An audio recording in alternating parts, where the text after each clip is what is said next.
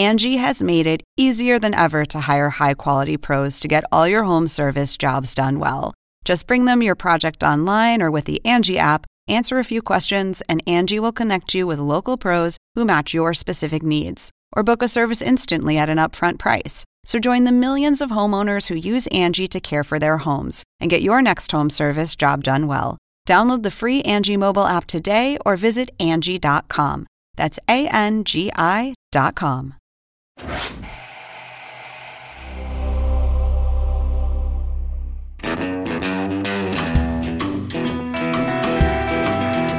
Welcome to Truest Blood, the official True Blood podcast. I'm Kristen Bauer. And I'm Deborah Ann Wool.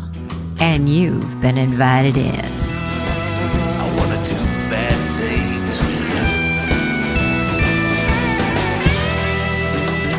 On Truest Blood.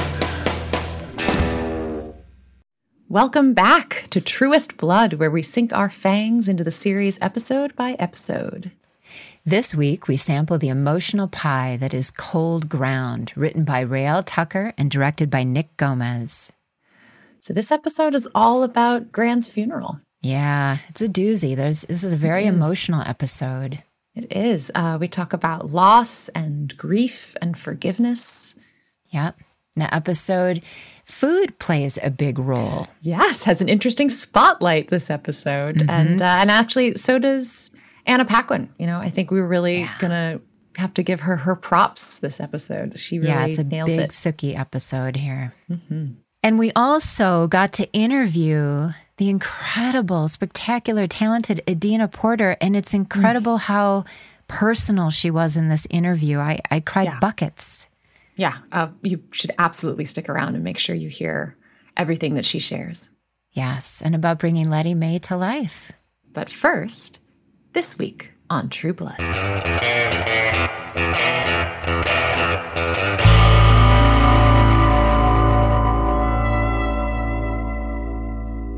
Sookie stands in shock at the sight of her grandmother's body when Bill and Sam make a surprise and possibly suspicious entrance.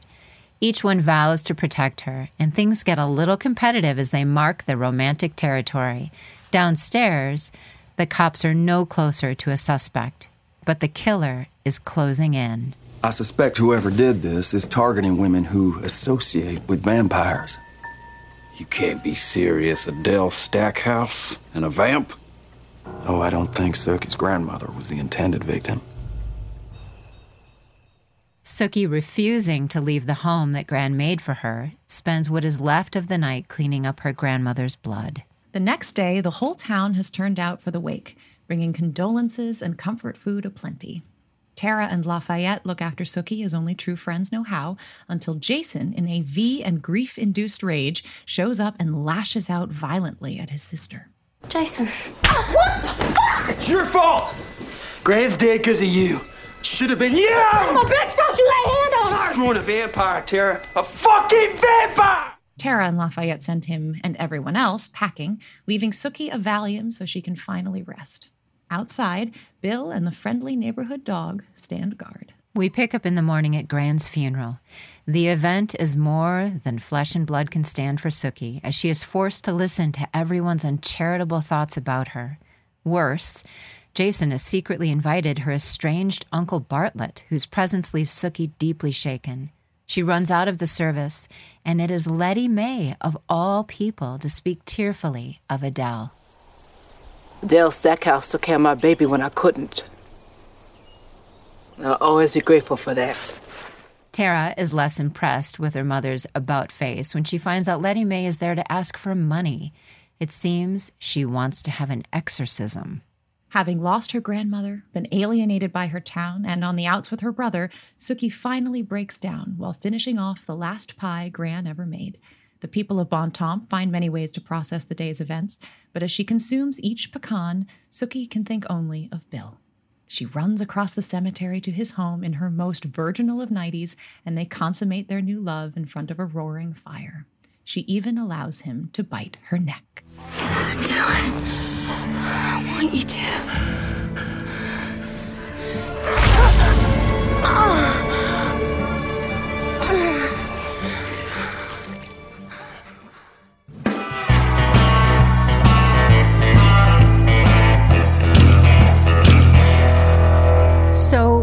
start with this wake at Sookie's house, which is now Sookie's house, was Gran's. Right. That's a big transition for her immediately. Yep. There's that really interesting moment with Arlene where Arlene's like, aren't you going to move? And Sookie's like, no, this is where all the good stuff has happened. I like that idea that, that she sees it that way, that it's good that this is Gran's house, not a bad memory necessarily. Yeah, that familiar is really comforting to her at this time. Yeah. I wish we all had that sort of fortitude that Sookie has. I know. I've had so much loss in my life. And I was just thinking, you read my mind, Deb. I wish I had that mind that could focus on the positive. Well, I think, it's very true to her character. She's very practical in many ways, Sookie, for, as many sort of romantic fantasies as she has, really her everyday life is very, get the work done, get the house chores done, get your brother in line. She's not really a dwell on the negative kind of a person. No, thank goodness. Yeah. What's interesting is we seem to sort of start from the perspective of the town, from Arlene and from Maxine Fortenberry and these people who have come to her home bringing food. And, even when she hears Maxine's thoughts, she's really just there to kind of spy. It's like a gossipy, looky-loo kind of situation that Sookie is in on. But, perhaps the rest of us would only feel. She does have that comment where she says that she's numb, and it appears to be stoicism. Yeah. She really is stoic until she has that moment where she just bursts out and loses it. Maxine Fortenberry, you put that pie down right now! This is Gran's pie! Oh my gosh. Man. I mean, I could go on and on about hand Anna. It to Anna. I know. Right? I mean, even in that clip, she's spectacular. Spectacular. Every color of life is in this one episode. Yeah. And she just breaks your heart and hits every moment. And it's funny. I have to say, I laugh at that line as I am also heartbroken. Yes. She hits, not only does she hit all the colors, she hits two colors at the same time, which is really impressive. It's incredibly impressive. Writing helps you tremendously. So, to have written a character who is actively processing during this episode. This is not an aftermath. This is an in the middle of Sookie's working through this. Next, we go upstairs with Tara and Lafayette, who are really the only people there taking care of her, I think. Yeah, it's interesting because after she loses it, right, then Tara steps in and says, okay, she needs some girl time. And then I like how she goes, Lafayette, come on. Yes. Well, that she knows also that he's the only other one there who's there actually taking care of Sookie. That's it. And so they go upstairs, and one of my favorite lines of all series, is and again, it comes from Tara, who just has the intelligence beyond her years, the wisdom beyond her years. Stop worrying about being so damn appropriate. This is not an appropriate event. I love that line. I love that line. It's something I think we could all remember that, what Sookie said about the pie, it's not weird. It's not inappropriate. She doesn't have to be appropriate. Something awful happened to her. Yeah. And it's something you need to hear from another person when you're in that moment. Maybe. Yeah, I think you need a friend to say what you're feeling is understandable and this is impossible and horrific. Yeah. And to have two people there who are, in some way giving you permission to be there. And, Sookie is, a good girl in quotes, in that, she's been raised probably to have certain ideas about appropriateness. And it's really lovely that Tara can give her that space, especially because, Adele was a second mother to her in a lot of ways. And I'm sure Tara needs to grieve in herself, but she keeps it together for Sookie. Another moment that I just love, Rutina plays it so perfectly as always, but Sookie says, Gran is really gone. Yeah. And Tara takes a moment and then says, yeah. Mm-hmm. She is. And the way she says it is just, it really hit me. Yeah. Yeah. I mean, their relationship is so highlighted and strong in this episode. It is. And it's so highlighted and strong when she protects her from Jason. Yes.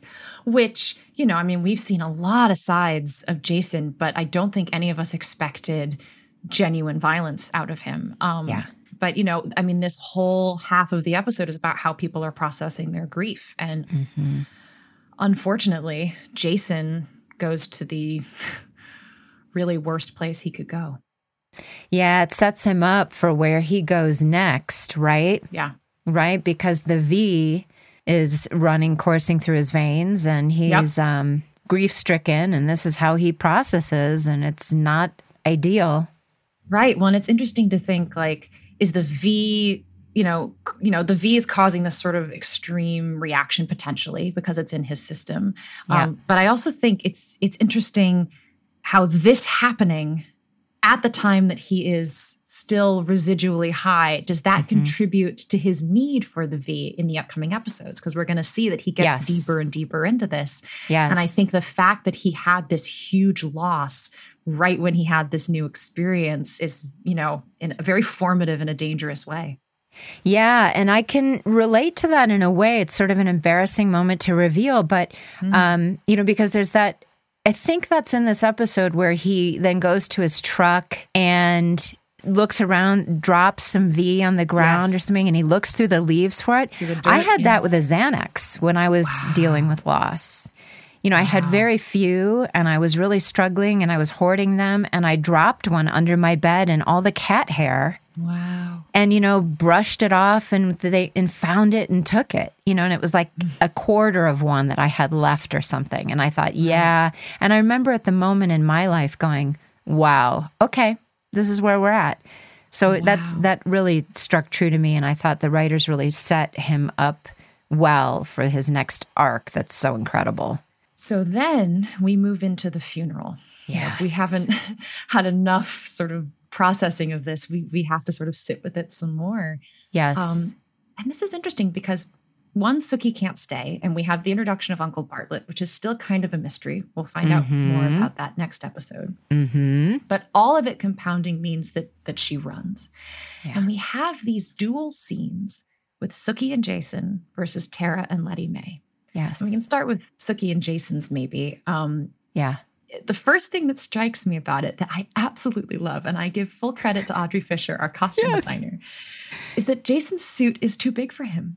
Yes. It makes him look so small. He looks like this 12-year-old kid who put on his dad's suit because he had to look, quote unquote, appropriate, And he put it on poorly, like the collar. It's not buttoned up. He hasn't, Yeah, it's like...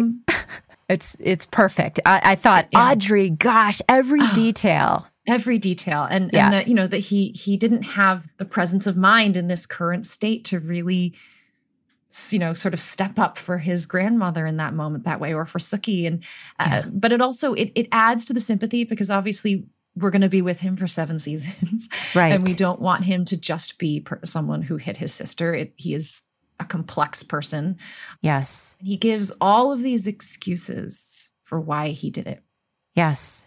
Yeah, that line where he goes to her and he's like, Sookie, all we have is family. And she says, we have nothing. Yeah. And you can see why, right? Like being hit by someone feels like at that an moment. Inexcusable, unforgivable moment. Yeah, especially when you're that low, when you're suffering from a loss. And yet he's asking her to forgive him. And what's fascinating to me is that then we go to Tara and Letty Mae. Yeah. And they are having almost the exact same conversation. Yes. And it's perfect because, Letty Mae's just made this emotional speech about Adele. And I, just like Maxine Fortenberry, was very moved by it. Yeah, you can tell she means it genuinely.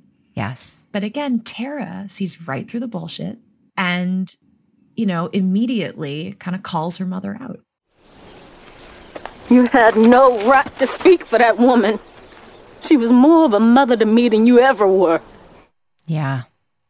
And it's one of those moments that like swayed me. I was so moved by Letty Mae. And then Tara expresses this moment. I'm like, oh my God, she's right as well. And yeah, and it's this same moment of someone who has hurt Tara so much and has all these excuses for why. Right. And then asks for forgiveness. And it's this wonderful question of, must they forgive? Is that required of family? Is it not? Yes. Who decides? And how do you decide that? And I'm actually asking you, Deb. I'm asking the audience because this is a theme in my life for a bit and currently where people do horrible things and hurt you. Yeah. And how do you, when you understand the reasons, but yet you're hurting? Yeah. I honestly don't know how to deal with that. And I think as Letty Mae is giving that speech about her demons, my mind literally explodes at the conundrum of this in life where she does have demons. She is a good person underneath, but yet when you love someone who's doing these things, how do you process? How do you deal? How do you set boundaries and love them and forgive yourself? So, Deb, I need an answer from you today in this podcast. But so I'll give you a minute. But at least I'll let you email me later on how I should deal with this in my life. But that one speech that Letty Mae gives about that, I think, is really beautifully written. Please, baby, just listen. All those terrible things I did to you, it wasn't me who did them. I have a demon inside of me. What? A demon. Living and breathing inside me. Eating me up. Don't you laugh at the devil, Tara Mae, because he's as serious as cancer. I'm sorry you have a demon inside you? Oh, fuck me, that's too good. It ain't funny. You have no idea what I go through wrestling with this demon. I try and do right. I try so hard, but it breaks me down. It poisons everything. I want to be the mama you deserve. I mean, yeah. I mean, it's just that moment where we're going to speak with Adina Porter today about her experience, sort of the complexity of Letty Mae. And I think her insights into playing flawed but sympathetic, but controversial all at the same time, and what moves people to take the wrong action. You know, it's just a really beautiful exploration into that she did, a really brave exploration, I think. Well, let's take a break for a quick bite.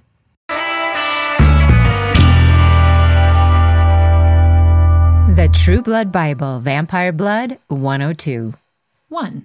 Vampire blood can temporarily give humans super strength. 2. The effects of vampire blood will wear off with time, but are also quite addictive. 3. However, a very large amount of vampire blood will create a bond of feeling between the vampire and the consumer? Is that the right word? Maybe recipient. Ooh, I like recipient. Allowing the vampire the ability to sense the recipient's emotions and whereabouts.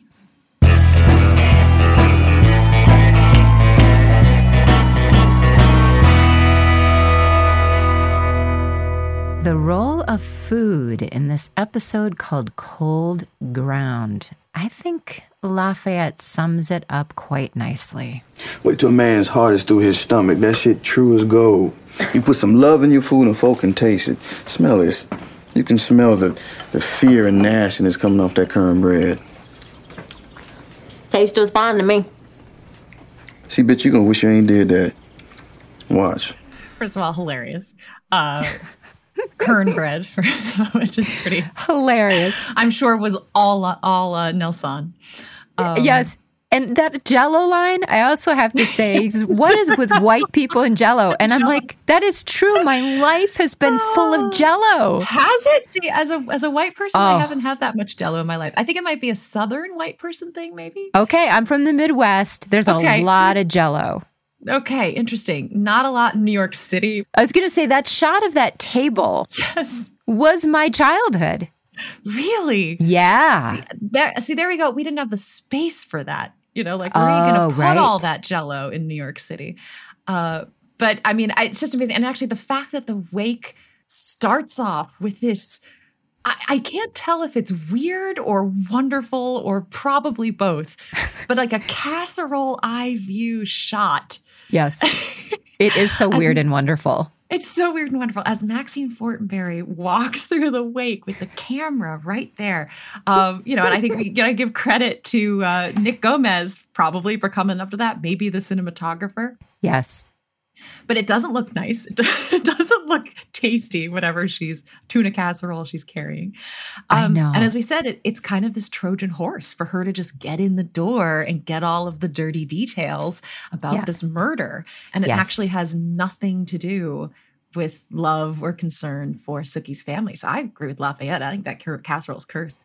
Yeah, boy, I know. And it's fun doing this podcast because I heard about these, I listened to these scenes at the table read, and I read the script, of course, but I didn't realize how incredible using food in this episode is. Yeah. It's really huge. So to that, we swing to the other end of the spectrum, and we have this long pie eating scene for Anna Paquin as Sookie, as she finally gives in to her feelings. And this is, the opposite end of the spectrum that Lafayette is talking about, where Maxine's casserole is cursed. Yeah. Gran's pie is blessed. It's full of love. It's love. She's eating love. It's like, and again, like Anna just kills it. She just breaks my heart as she's ingesting Gran's love. It was so beautifully done on everyone's part. Yeah. And it's a long scene, as an actor, moments like that where you have to be very vulnerable and very open, they can be a little fleeting. And it's, again, such a credit to Anna that she sort of could sustain that feeling through such a long scene. But also, knowing Anna a little bit and how she works. And I'll be so curious, when we finally get the chance to speak with her about her process. But I've done a number of scenes with her where she had to cry. Yeah. And she's one of those miraculous actors who can kind of jump from one to the other. She can be cracking jokes between takes and then be there, 100% present, emotionally available the next minute. So I picture this scene and I can see her cracking jokes with the crew and like having a great time and then being 100% professional on it, delivering every take. Yeah, she is such a pro.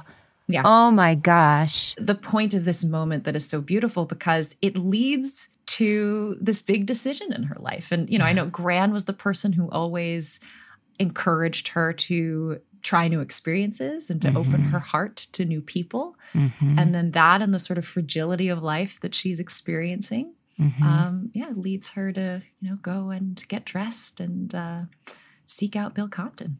Yes. And again, Audrey Fisher picked that most romantic, most virginal nightie. Yep.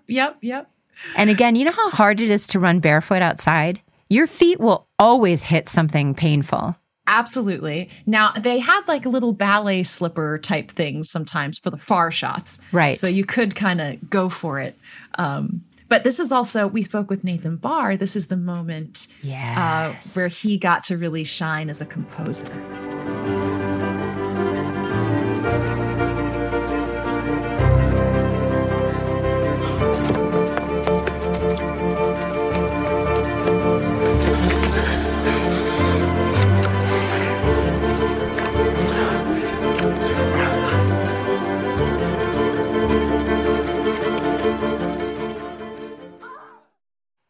So he got to do this grand romantic score to cover her grand romantic, white nightie run across the cemetery. I love how there's the music when she's looking out the window as the sun is setting, waiting. Yep. And then the music changes completely when she can go.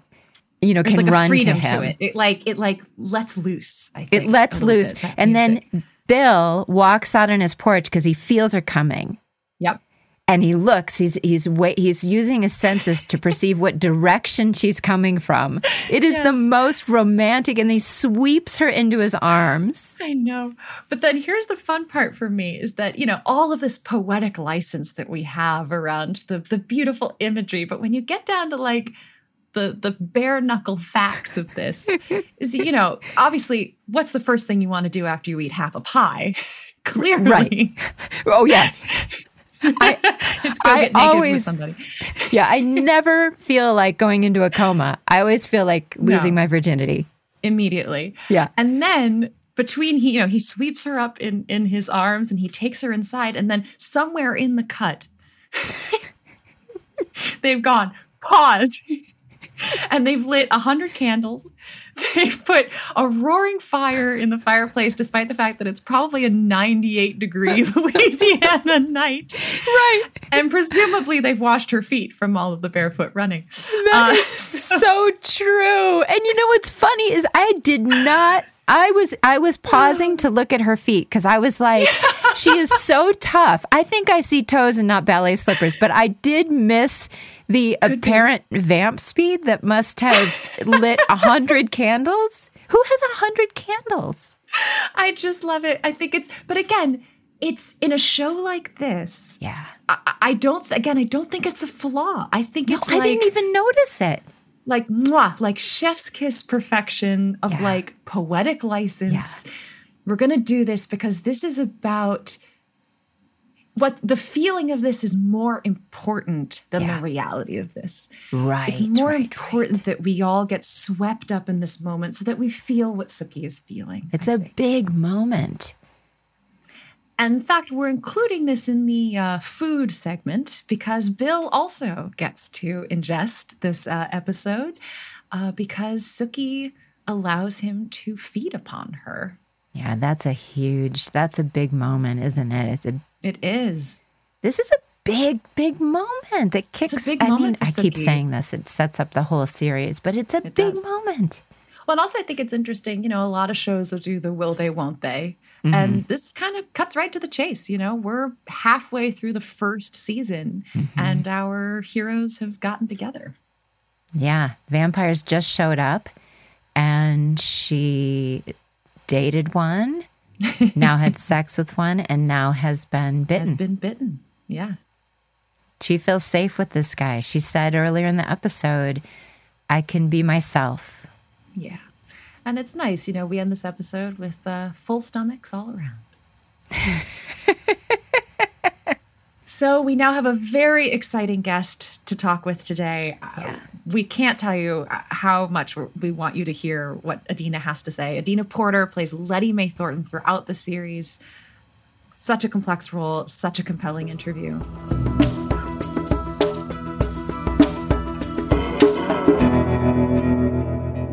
Hi, Adina. Thank you so much for chatting with us. Thanks so much for wanting to chat with me. It's going to be fun. It's going to be interesting because you have this great arc in season 1, you pop up a bit, and then this amazing arc in season 7. Yeah. I mean, we could talk to you for 8 hours because we've been watching the episodes over and over. Yeah. We're just in love with your performance. Thank you. So first, we're asking everyone, how did you get the role? So tell us, how did this happen? How'd that happen? Judy and Libby called me in to audition, So I was the first one up, and I remember being in the waiting room and I was not nervous about this audition because I had just had I just found out that I was pregnant. Oh, wow. And I had they call it a CBS, I guess. So those these special kind of tests to make sure everything is okay. Right. And I remember thinking, I'm not nervous about this audition, but I am a little nervous about that test. I hope that test works out well. So I did the audition. Alan was in the room, and I do not look up people beforehand. Right. So I did not want to get nervous. So I do it, and Alan asked me to do it again a bit more drunk. Okay. And the audition was the eulogy For grandma's, Suki's grandma's. Which is literally the episode we're excited to talk with you about. Okay, but great. That monologue. Wow. And so I did it. And I remember asking him, because I always asked if I did what you asked me to do. So I said, is that what you wanted? Was that drunk enough for you? Because I usually play high. And they laughed and they said, that was good. And I left and I felt very good about the audition. I later on found out that Alan had someone else in mind who was on a Broadway show at the time. And the only reason why they were holding those auditions was in case she couldn't get out of the show. Wow. Okay. And then I later on found out that Alan was so impressed with my audition, he didn't want to see anybody else.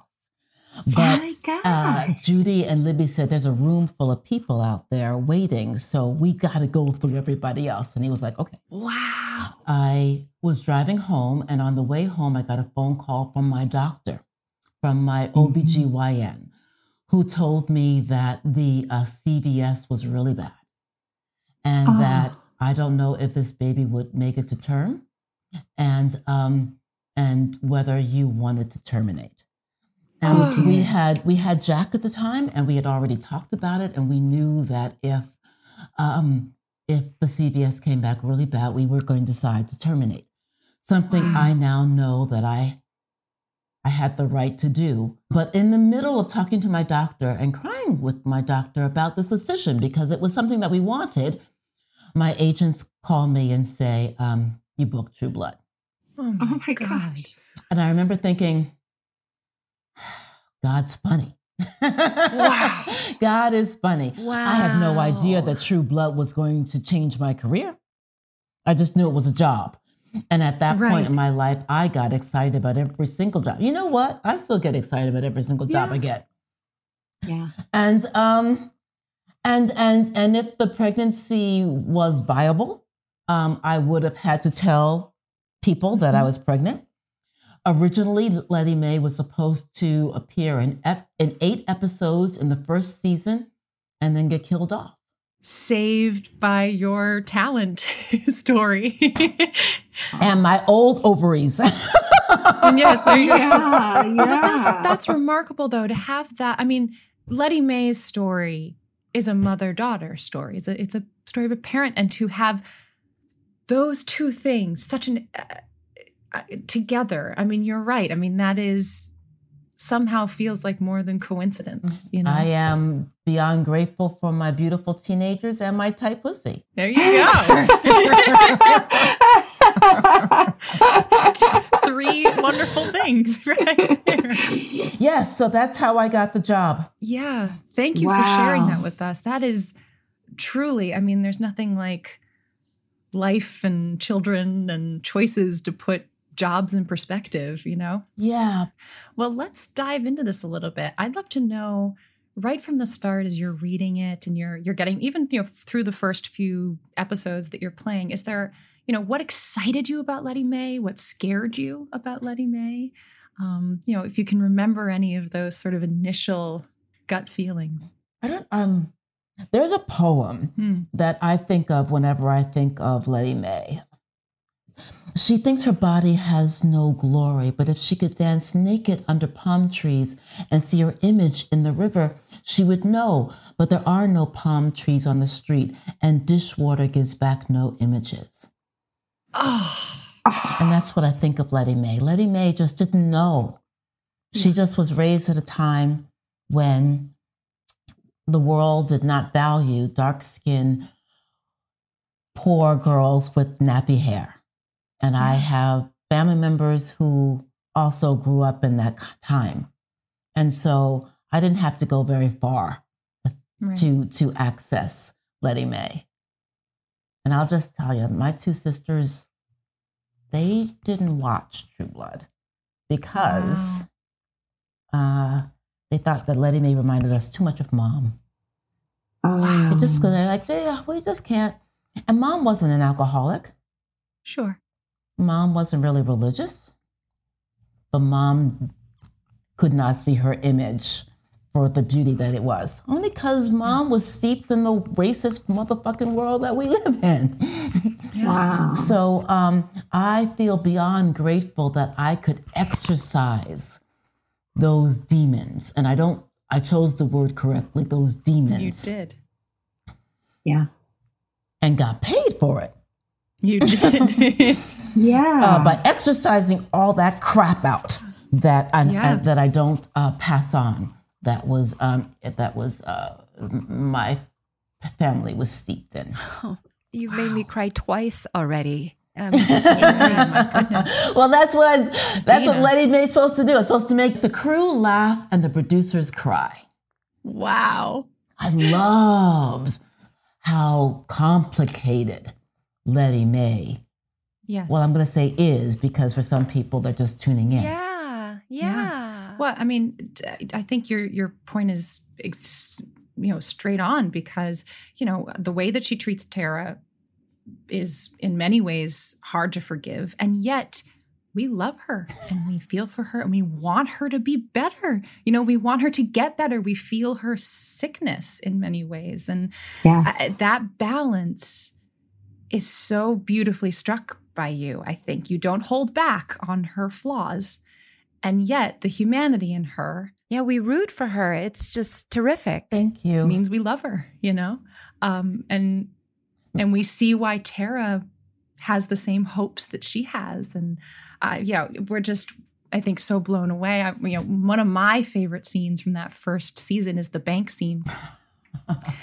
Which is, you sway in 500 different directions in that scene. And as an actor watching that, I'm like, how did she fit all of that into what's a 2-3 minute scene? And I look up to you in that moment. I think, sweet. Thank you. It's wonderful to watch because in a way, for me, I see how smart Letty Mae is. She is working every angle she can. It's just that alcoholism has such a hold on her that she can't use it to fight the alcoholism. It's only in service of it, but she's looking for a cure at the same time. And we need it in a way to convince skeptic Tara to go forward with this crazy plan that Letty Mae has, which you chose the word so well, is an exorcism. I never thought of Letty Mae's problem as alcoholism. Oh, okay. I thought of it was poverty and undereducated. I just thought that she just was alcoholism, or the alcohol was just a way. It was a symptom. A symptom of being stuck, being stuck, poor and uneducated, or undereducated. Because she was smart in other ways. Or she is smart in other ways. She is. Or I am smart in other ways. You are. Because unlike plays, where someone else gets to do the role, and it's like, this person's interpretation of, they ain't doing it's in the can. I am Letty motherfucking, so I can claim her. Yeah. I'm so cheeky. Yeah, I think that's why it impresses me so much, is because, like you just said, it wasn't the alcoholism. That was the result of something much deeper and more affecting. Can I tell you how the wigs came about? Yes, please. Yes, wig story. The wig story. How'd the wigs come about? I had my hair permed or straightened for the audition, and I'm giving my son a bath. And he's splashing. And the words come out of my mouth, "Baby, don't splash mommy's head." Oh. And I thought, wait a minute, I'm going to tell my son not to splash in the bathtub so that my hair doesn't go back? Bullshit. Right. No, that's not how my life is. That's not how I'm going to be a mom. Right. So I cut my hair again and made it a fro. Well, then, when it was time to go back, paranoid me, I was like, I have to go back looking exactly like I did at the audition, or exactly like I did with the last, because I don't want them to change their minds. Oh, right. So I got a wig. I got a wig. I got a wig, and I showed up. And then in the makeup trailer, they were like, well, wigs, what a great idea. And Letty Mae can't have expensive wigs. And so that's because Letty Mae would never have the guts to have have natural hair. Wow. Right? Right. Because she doesn't, you gotta have a vagina to have natural hair. Yes, you have to have a vagina. Did I say that? I meant, you have balls. Good, strong vagina. Yeah, yes. yeah. But that's, but ladies, you can wear your hair any way you want to. I'm just saying that Letty Mae, it was always about, how to look as close to white as possible. And so she would straighten her hair. And so that's how the wigs came about. And we started darkening my teeth because one of my late husband's friends, I remember him watching the show. So I must have started season 2 or something, started coloring the teeth because they were like, your teeth are too good for how much money you have and everything else. There's a line there's so many great lines, but at the funeral, this is so sweet. You say, and we might throw to it or have me crying and reading it. When I was going through some bad things, my daughter would go stay with her, Mrs. Stackhouse. And I always knew she'd be just fine. Adele Stackhouse took care of my baby when I couldn't, and I'll always be grateful for that. Yep. Right? Just breaks your heart. Well, there's that saying, it takes a village, right? Yeah. And I am beyond grateful that I have girlfriends that I can, and boyfriends, families, that I can drop my kids off at if you have that audition that comes in last minute. Right. I appreciate that because, Letty Mae couldn't because of her demons of her not being able to, but then also Adina Porter, who's as sober as a judge, also has friends who could take care of my kids when I am, as a single mom, out there making it happen. So beyond grateful. Yeah, community is a huge part of this show. We keep commenting on the Southern small town feel that I don't feel like we have in our lives today. But that's amazing if you do to some degree. Oh, yeah, absolutely. Absolutely. For better and for worse, all of what comes with that. Right. Yeah, people in your business. Yes. Yeah, right. Yeah. Well, it's interesting to have Letty Mae speak for Gran because Sookie tries to and doesn't have sort of the space for it in that moment. Her just having died and hearing all of these voices as she can, and it ends up being that Letty Mae is kind of the perfect person to speak for Adele in that moment, in a way, because they share so many experiences of being a parent, of loss, of things like that, and so it's sort of this surprise that comes out of left field that Letty Mae is such a lovely speaker. And then we get into this interesting, I'd love to speak about your relationship with Rutina, and as actors working together as peers, but also playing a parent. And for you as an actor, how does that work? Do you keep those relationships very separate, or you allow some of the feelings to kind of help you through it, or what is your process with that? At that point, I was a new mom, and a mom of only a baby. So I didn't have the same kind of wisdom that I have now with being with parenting teenagers. But I felt, as an actor who has been in this business longer than Rutina, I had, it was like a parent, or not like a parent, but I've gone through this road. I've been on this road longer than you. Mm-hmm. So I can give you, when you say that, what I hear, that kind of feedback. Right. Because I would never say, look, let me tell you, because she went to Juilliard, right? Yeah. So I'm not going to tell her what to do, but I will share with her from experiences that I have. And I'm not as, just from what if she would say something, I would share. And maybe because we both are theater people, maybe because we're both Black women, we liked having it done in the first or second take. So we used the rehearsal as a rehearsal, and it got to a point where it was in the can on the second take. And the crew, it got to a point where the crew would just say, well, we're going to be done soon because these people, it's always, we get it done in second take. So that it became let's do it in the second take. And sometimes even the first. So that's what, so that we felt like, well, we don't want them to, we want to be economical. So we always want to be like, those two sisters are saving us money. So that's how we like to think of it. So that we always were like, we're going to get it done the first take, and just because we're going to be like, well, we don't have to worry about those two. And we just kind of did it like as job security. So that's how we it does feel good to nail it, doesn't it? It's like, we just made sure that we were super prepared. We knew the words backwards and forwards, so that we could have fun and knock it out and not search for words. And I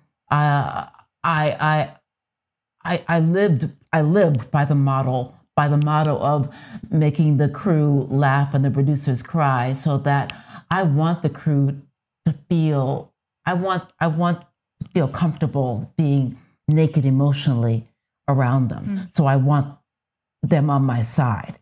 And so entertaining them, laughing, doing it quickly so that, because I can go back to my trailer, they can't, or they don't have one. I want to keep them as happy as possible, so that their energy, I can feel that they don't mind holding that bounce, so that I get a little bit, extra light. Tina and I both come from families that gave us lots of material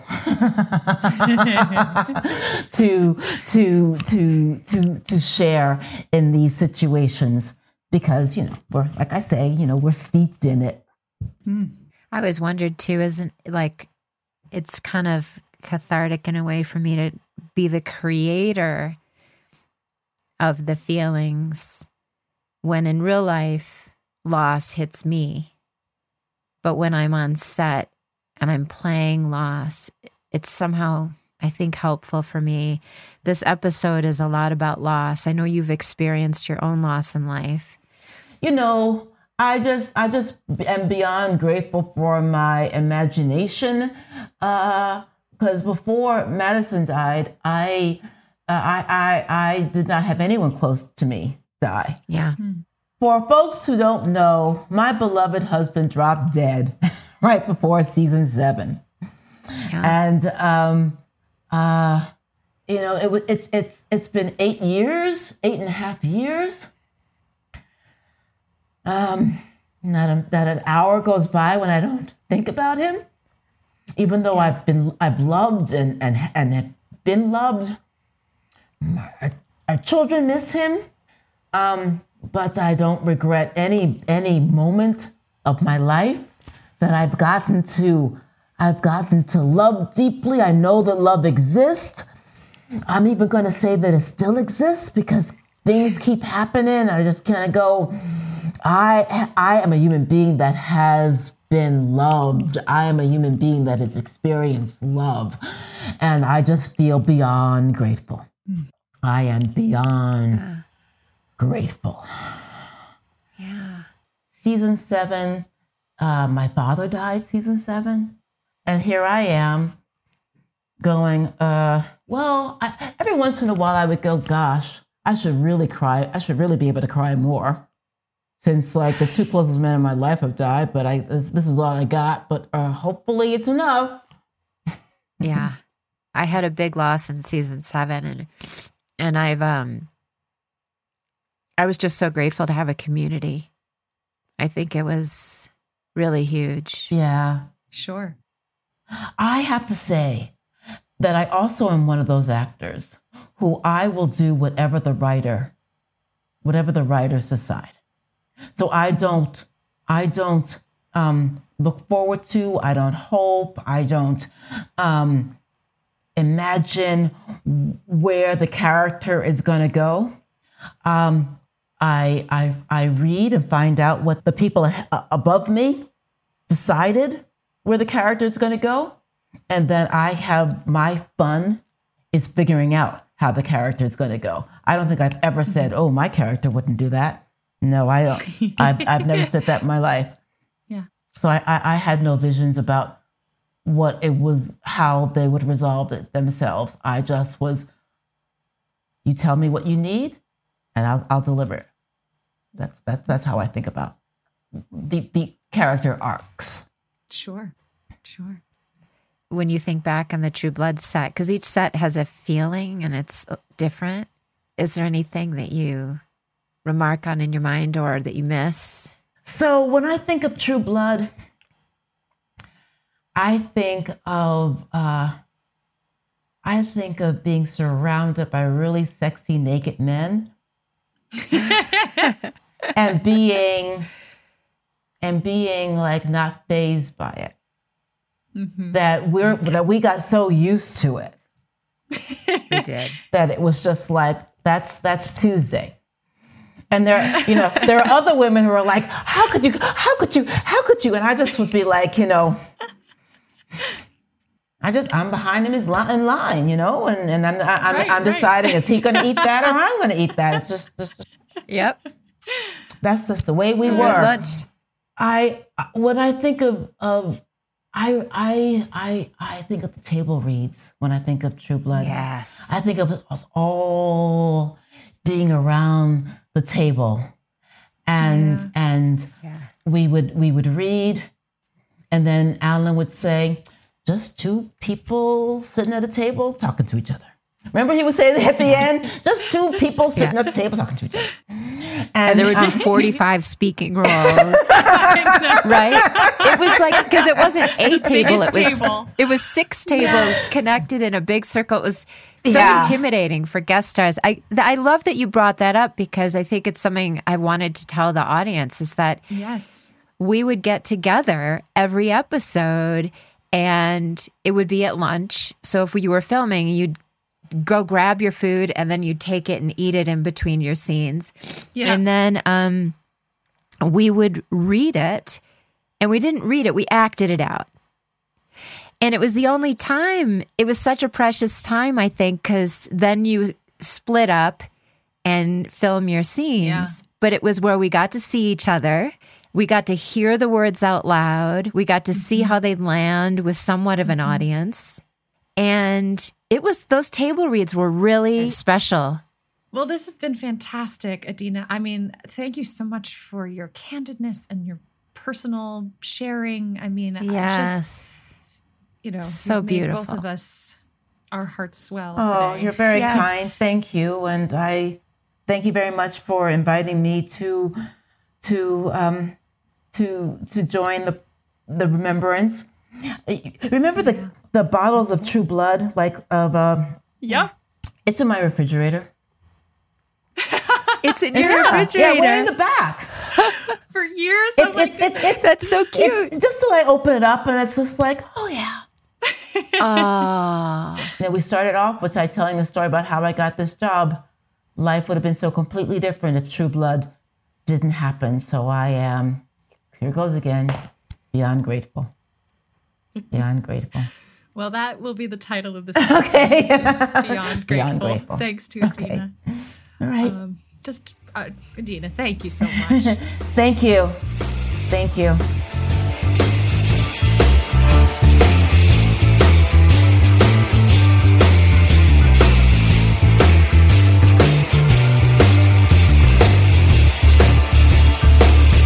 So, Deb, I think my tear tracker is like buckets. All filled up.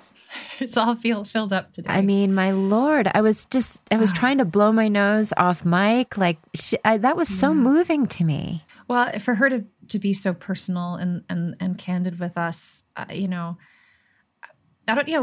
most of our interviews have revolved around, the work and the inside baseball of it all. And it's so refreshing and lovely to hear, her personal stories of she remembers this show through what was happening for her in her life at the time. Yes, and it's how I remember a vast majority of the show too. Because as an actor, you experience it with your life. You're not experiencing what people are experiencing when they watch it, or the parties at the end of the season. It was just so moving to talk to her. What an incredible person. I think after watching her performance, this time, and realizing that, even as a viewer, I didn't see as deeply into what she was doing. Now that she has shared the wealth of complexity that she brought to this role, I want to watch it 3 more times. I know. And try to catch these subtle moments. And I'm so blown. I was blown away the first time. And now knowing how much more there was under there that she was mining, I'm totally, totally amazed. I feel like that with everyone we interview, because everyone's so damn good and professional at sets or what have you, that we just are enjoying the show. Well, I'm continually impressed at just how invested everyone is. And that, dear listeners, is not the norm. There are always a handful of people in this business who are kind of just there to because it's a job, and they're not that invested, and they do their thing and they go home. And I don't have a judgment against those people. That's, within their choice that's their job. But part of the reason why this show is so exciting and why we want to talk about it 12 years later is because every single person was invested to that degree. Yes. Every single, has it ever happened before or since? I mean, it's really, really, really rare. It certainly hasn't happened in my career before or since. Next week on Truest Blood, we look at the different ways belief can impact our lives, and we witness a backwoods exorcism. Yeah. Like only on True Blood can you have a backwoods exorcism. And the terrific Aisha Hines, the exorcist herself, will be with us to spill all the details on her experience of getting the role and playing the role of Miss Jeanette. But that's all for now. So thanks for listening, Trubies. Subscribe and follow wherever you listen to your podcasts, and we'll see you next week. Y'all come back now, you hear.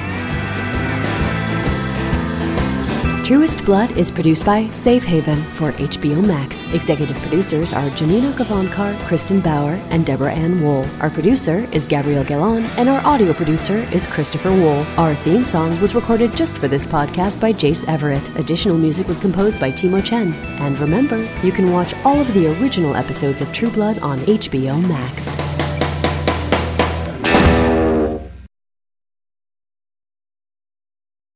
Hacks is coming back, and so is the official Hacks podcast. With us, your hosts. I'm Paul W. Downs. I'm Jen Statsky. And I'm Lucia Aniello. We're the creators and showrunners.